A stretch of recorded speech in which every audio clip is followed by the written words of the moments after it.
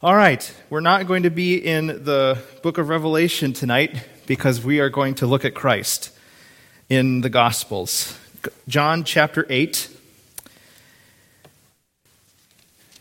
This text we're looking at is one in which we see Jesus interacting with some Pharisees and religious leaders, Jewish people of his day, and dealing with them in a way that was culturally what was expected. We're kind of jumping in the middle of a discussion, but I think it's fine for this evening as we meditate on Christ and what he was teaching. We're going to begin John 8 at verse 48 and read through the end of the chapter down through verse 59. John chapter 8, beginning at verse 48, we read these words. Then answered the Jews and said unto him, Jesus, say we not well that thou art a Samaritan and hast a devil? And Jesus answered, I have not a devil, but I honor my Father, and ye do dishonor me. And I seek not my own glory. There is one that seeketh and judgeth. Verily I say unto you, if a man keep my sayings, he shall never see death. Then said the Jews unto him, now we know thou hast a demon. Abraham is dead, and the prophets. And thou sayest, if a man keep my sayings, he shall never taste of death. Art thou greater than our father Abraham, which is dead, and the prophets are dead? Whom makest thou thyself? And Jesus answered, if I honor myself, my honor is nothing. It is my Father that honoreth me, of whom ye say that he is your God. Yet ye have not known him, but I know him. And if I should say, I know him not, I shall be a liar like unto you. But I know him, and keep his sayings. Your father Abraham rejoiced to see my day, and he saw it, and was glad. Then said the Jews unto him, thou art not yet 50 years old, and hast thou seen Abraham? And Jesus said unto them, verily, verily, I say unto you, before Abraham was, I am.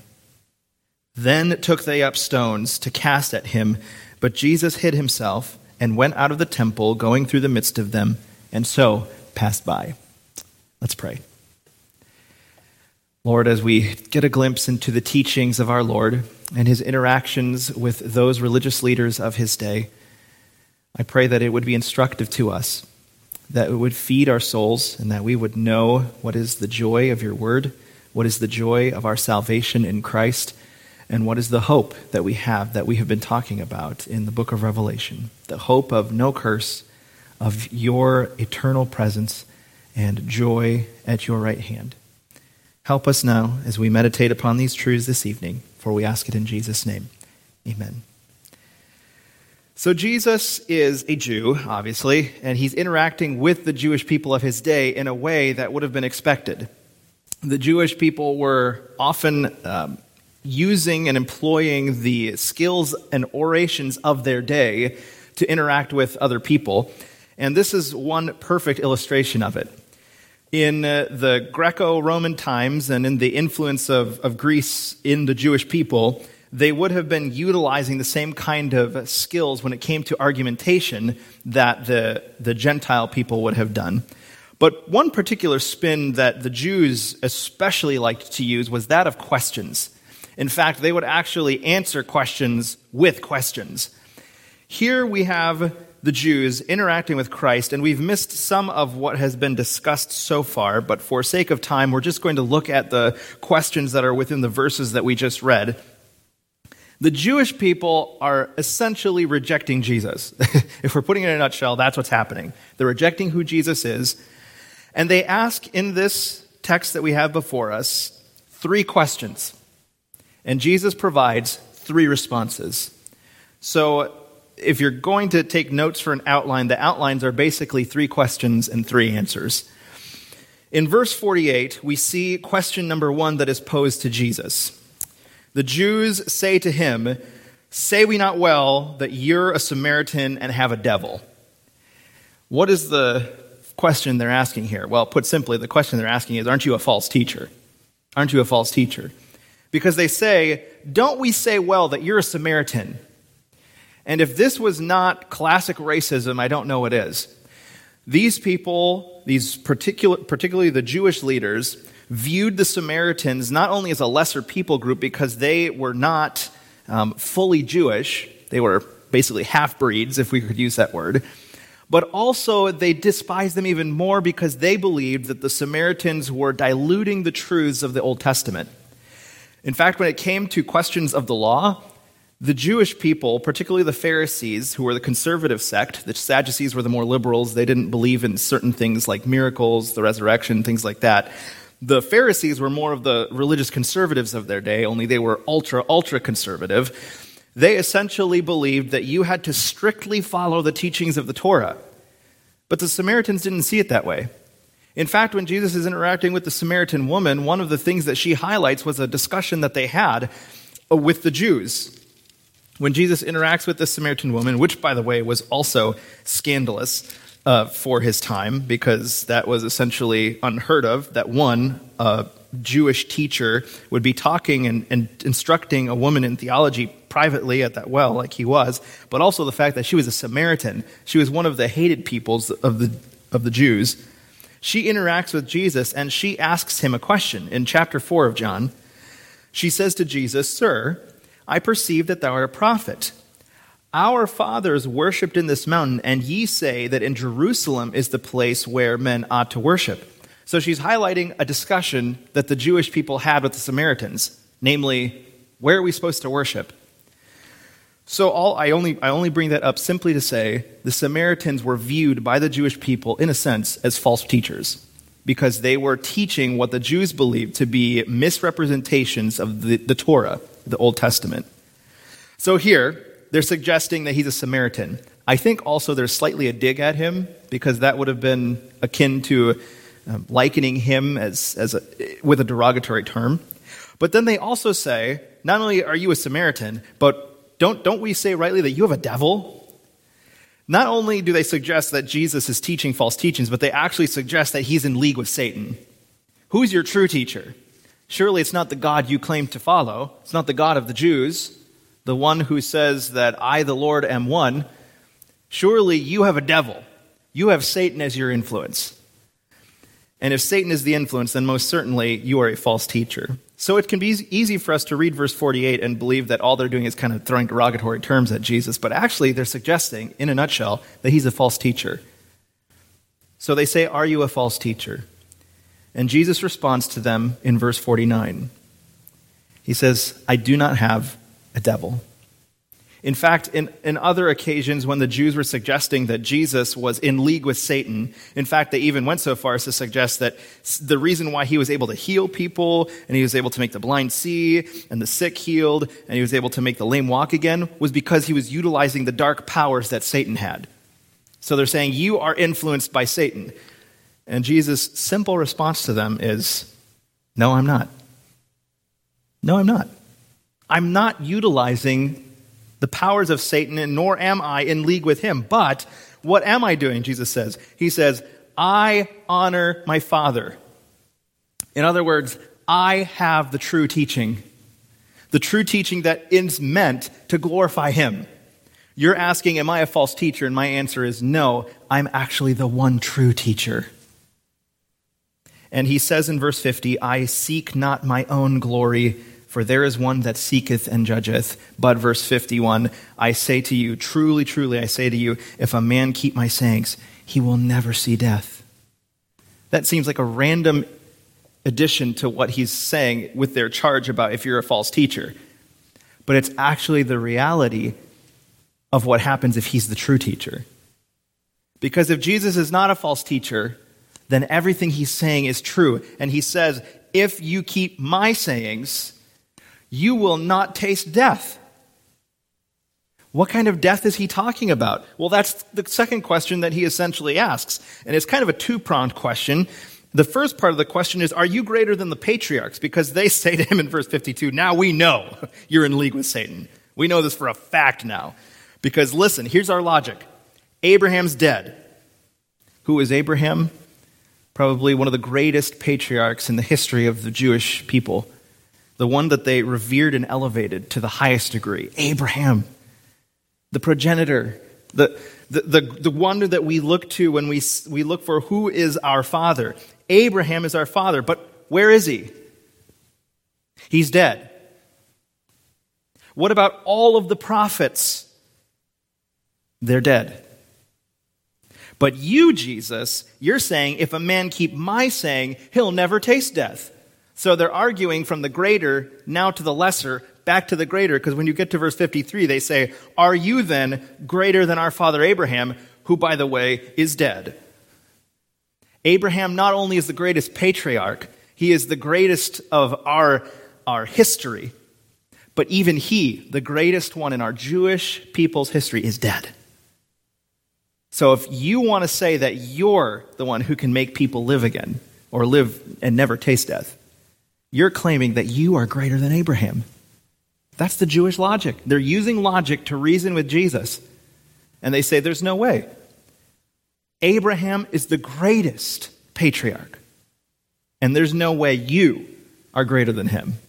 It's not possible. So, if you're greater than our father who is Abraham and he's the one who's dead, what are you making yourself? Because Abraham's dead and you're claiming to be greater than him. What exactly are you trying to say, Jesus? That's their question. How will your words then even prevent death? That's the second part of the question. Not only are you greater than the patriarchs, but how will your words prevent death? And here's Jesus' reply in verse 54 to their second question. He says, if I honor myself, my honor is nothing. But my Father's the one who's honoring me. In fact, anyone who had seen Jesus at his baptism will know that that's exactly what happened. When Jesus goes to John the Baptist and John says to him, what are you doing here? You're asking me to baptize you. I'm the one who needs to be baptized by you. Jesus says, permit this to happen. This must happen. So John says, okay. And he takes Jesus into the water and he baptizes him in the water. And as Jesus comes up from the water, there is this great light from heaven and there is the Holy Spirit of God descending like a dove on Christ. And they hear this word, this is my beloved Son. The Father pronounces his blessing and honor upon Jesus. And so Jesus says, I'm not honoring myself. My Father has honored me. You guys are suggesting that Abraham is the one with the greatest honor, but let me tell you, the one whom I have come from, the Father, the one you claim to say, that one you claim, he says in verse 54, who is your God, he's honoring me. So you're trying to tell me and play these word games about how Abraham is the greatest father and that nobody could be greater than him. And you are a crazy guy and you're in league with the devil because you're claiming to be greater than Abraham. And Jesus says, God the Father said, I am the one who deserves honor. I am the beloved Son in whom he is well pleased. So if you want to take up any kind of complaints about me being honored, take it up with the one who has honored me. Furthermore, in verse 55, he begins to condemn them. For you have not known him. The Greek word is gnosko, and the idea is simply that they know in an experiential way. When you know somebody, like when it talks about Adam knowing his wife Eve in Scripture, it's obviously talking about an intimacy there. Jesus is using that word to say, you have not known him. You claim to have a relationship with the God of Israel, so much so that when you go before the public, before all of the other Jews who revere you, by the way, you'll sound trumpets so that everybody knows that you're about to come and give your alms. You will have people prepare the way as you come to give long, flowery prayers. You want everybody to believe you know him. But I tell you, says Jesus, you haven't. You don't know him. And if I should say, well, back up, he says, but I know him. And if I should say I know him not, I'll be a liar just like you. Jesus now is leveling both guns at the Jews here, particularly the religious leaders, and he says, you claim to have a relationship with the Father, and I'm telling you there's nothing of the kind happening. You don't know him. You don't know him. And if I claimed I didn't, I'd be lying just like you are claiming to know him. Who is the greater one then? The greater one clearly is Christ. The Jews revered their patriarch Abraham, and they had the audacity to ask Jesus, "Are you greater than the patriarchs?" And Jesus says, "Let's let the Lord himself decide. He has honored me. He has given to me honor." But Jesus also says and addresses their question, how are you going to be one who can prevent death? Because the greatest patriarch is dead. His bones are somewhere in a grave. He's not alive. Our greatest patriarch is dead. How can you possibly hope to offer anybody life? And Jesus says in verse 55, "Not only do I know him, I know my Father, but I also keep his sayings." Isn't that what the Pharisees thought they were doing? The Pharisees thought they were keeping religiously the sayings of Jesus. They believed that they were the squeaky clean Christians, if I could use our anachronistic term here, because obviously there's no Christianity here yet. They believed they were squeaky clean, that they believed they were the holy ones. And they looked down on anybody else who was not holy like them. And Jesus says, I know him, and what's more, I actually keep his sayings, unlike you. But here's the last two things that Jesus says that I want us to kind of clue in on. One is in verse 56. He says, "Your father Abraham rejoiced to see my day." Jesus now takes their appreciation, their affection, their veneration of the great patriarch Abraham and says, not only has God honored me above him, but even he himself was looking for me. What could Jesus be referring to? I think we won't go back all the way to every verse there, but I do want to draw your attention to Genesis 12, where God talks to Abram, who is in paganism, by the way, and the Lord calls to this pagan in Genesis 12, verse 1, and he says to him, "Abram, get thee out of thy country, and from thy kindred, and from thy father's house, unto a land that I will show thee. And I will make of thee a great nation, and I will bless thee, and make thy name great, and thou shalt be a blessing. And I will bless them that bless thee, and curse them that curseth thee, and in thee shall all the families of the earth be blessed." Abraham rejoiced to see the day that every single nation, every people group would one day be blessed through his line.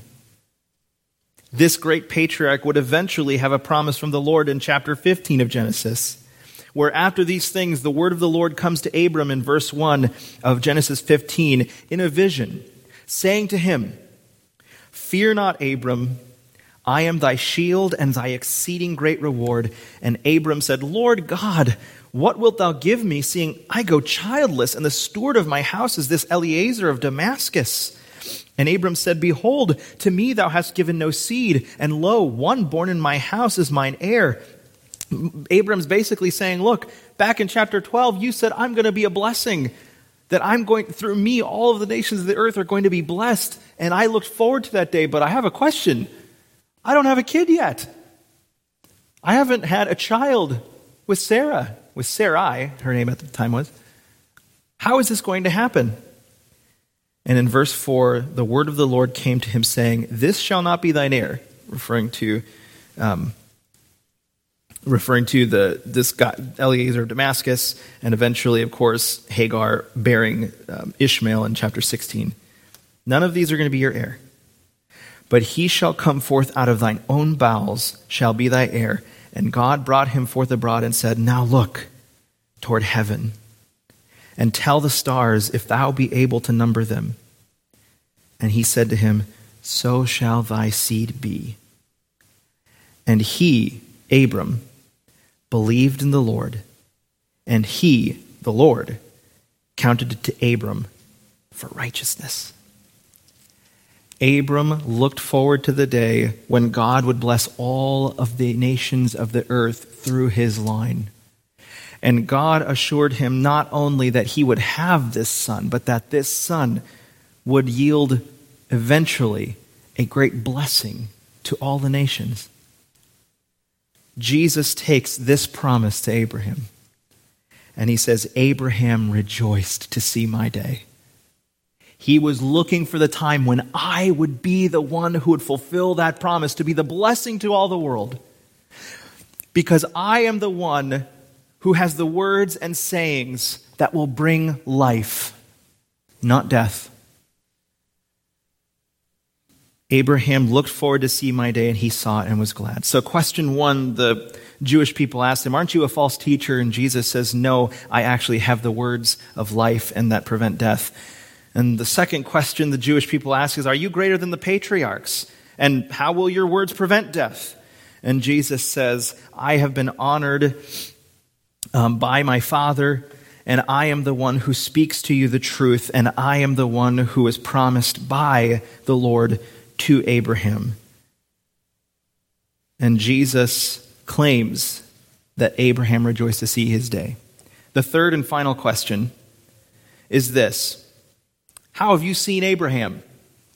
The Jewish people are now asking him a very pointed question, and they ask in verse 57, you're not yet 50 years old.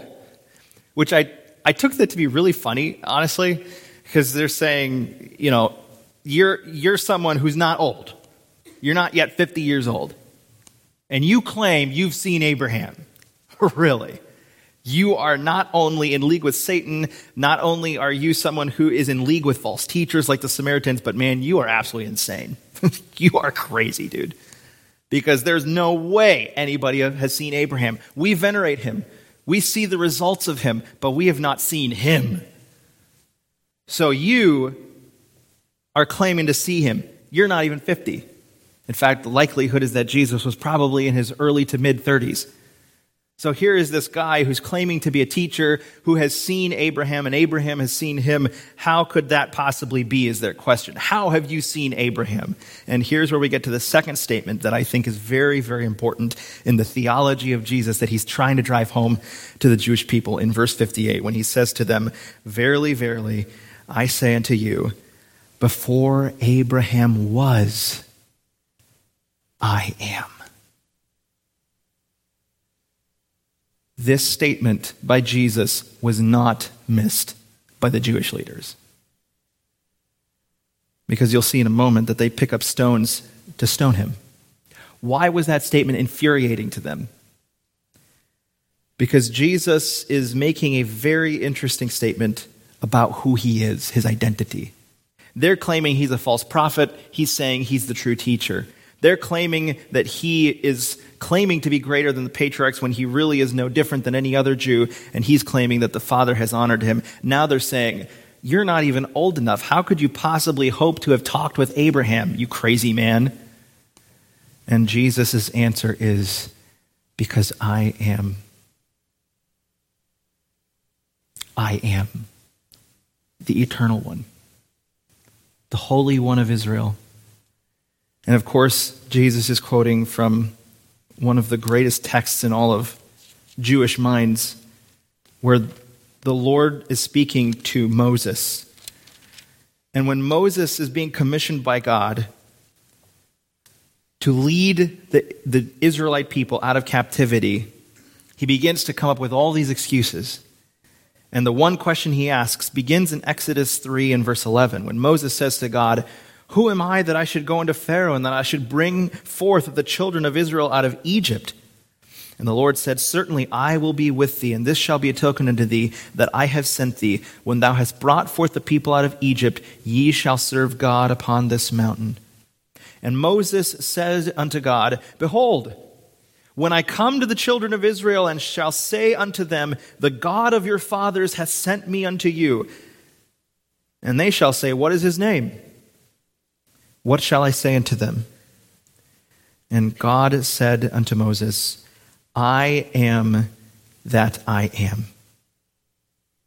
And he says, thus shalt thou say unto the children of Israel, I am, hath sent me unto you. And God said moreover unto Moses, thus shalt thou say unto the children of Israel, the Lord God of your fathers, the God of Abraham, the God of Isaac, the God of Jacob, all these patriarchs, this same God hath sent me to you, and this is my name forever, and this is my memorial unto all generations.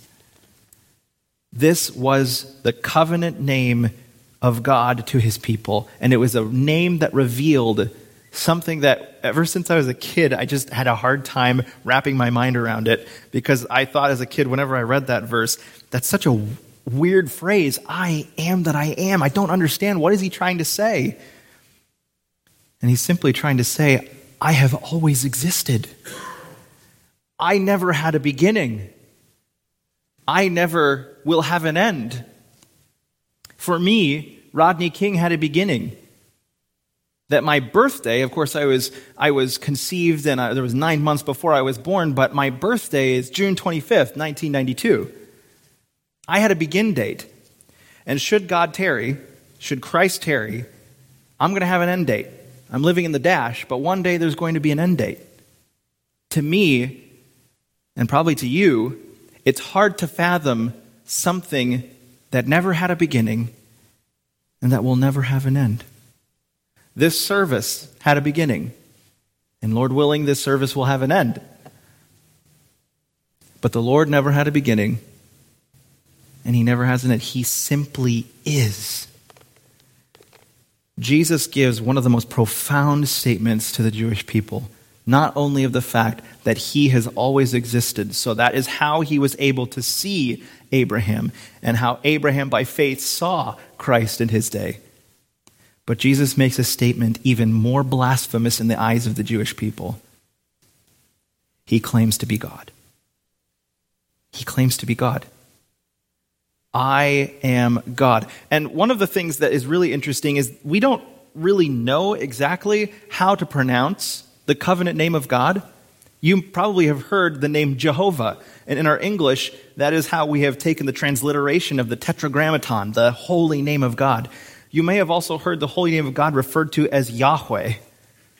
But we just don't know exactly how it was pronounced. And here's the reason why. Because the Jewish people revered the holy name of God so much that rather than pronouncing and saying the word out loud, they would put a different word in its place. So whenever you go in the Old Testament and you see that Lord is sometimes in all caps and sometimes it's in lowercase, the reason is because sometimes the word is God's covenant name, and other times it's a word Adonai. Because the Jewish people believed that God's holy name was so sacred, they could not pronounce it or speak it out loud. And so instead, they chose the word Adonai and gave the vowel pointings. In the Hebrew, they gave the vowel pointings for that word. So anytime when they came to the synagogue and were reading the Holy Scriptures, the Old Testament, that when they came to the covenant name of God, rather than saying the actual covenant name, they would say Adonai. So much so that we don't know how to actually pronounce the covenant name of God. Here, Jesus has the audacity to take the name of the Lord, the great I am, the one who just is, and to speak it to the Jewish people, and furthermore to claim that he is him. When the Jewish people hear Jesus say these words, they are livid. Because Jesus has now, in their eyes, committed the greatest blasphemy. And frankly, if any other Jewish person, or if anyone else in this room, claimed to be the great I am, we would probably respond in a very similar way. Throw stones at that person. Get this false teacher out of here. Get this heretic out of here. Stand back while the lightning of God comes down upon him. But for Jesus, he had only been demonstrating over and over and over again that this is true.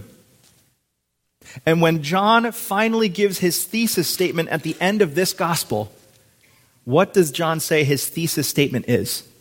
John chapter 20, verse 30, John says, "Many other signs truly did Jesus in the presence of his disciples, which are not written in this book. But these are written. I have selected these ones. I have chosen these ones, and I have written them down," says the Apostle John, "so that ye might believe that Jesus is the Messiah, the Christ, the Son of God, and that believing ye might have life through his name." Jesus was not a false teacher. Jesus was not a mere man claiming to be greater than the patriarchs. Jesus was not an insane man claiming to be thousands of years old. Jesus is the one true teacher who had the words of life that those Jewish people needed to hear and that we need to hear. Jesus is greater than the patriarchs.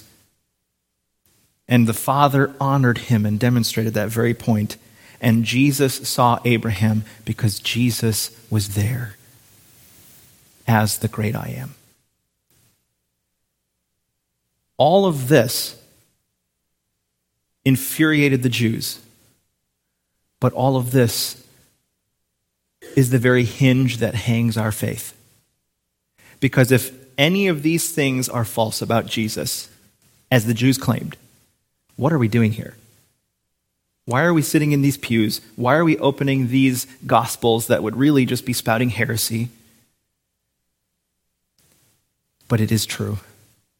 It is the very hinge that our faith hangs upon. It is the very hinge that every person's faith must hang upon. You must, and there is no other way to say this, you must believe that Jesus is the Son of God, that Jesus is God, and that his words will give you life. Because as we close here, Jesus says to them, if anyone keeps my sayings, he'll never see death. We've been going through the book of Revelation. We've seen death. And what eventually happens is death and hell are cast into the lake of fire. But the one who believes in the sayings of Jesus not only will never see death, but conversely, what Jesus is implying is they will know life. Do you know life? Do you know and believe and embrace the teachings of Jesus here that he is the Son of God? And as John says, his thesis statement is for his entire gospel, that when you believe that, you will have that life in his name. So, Lord, we pray that this would be our heart's prayer, that we believe this truth, that we know and embrace the gospel of Jesus Christ, that he is the Son of God, that he is the great I am, and he is our great high priest, and he intercedes for us even now, and that he is at the right hand of the Father who is exalting him and given him a name that is above every name, that at the name of Jesus, everything in heaven and everything in earth and everything under earth and every tongue will confess and every knee will bow. They will all confess that Jesus Christ is Lord to the glory of the Father. This is the hinge upon which our faith rests. And I thank you, Lord, that as we saw this morning, all of the words that you speak are true and faithful, and that our faith is not in vain. Please encourage our hearts to continually believe this truth as we go into this week, for we ask it in our Savior's name.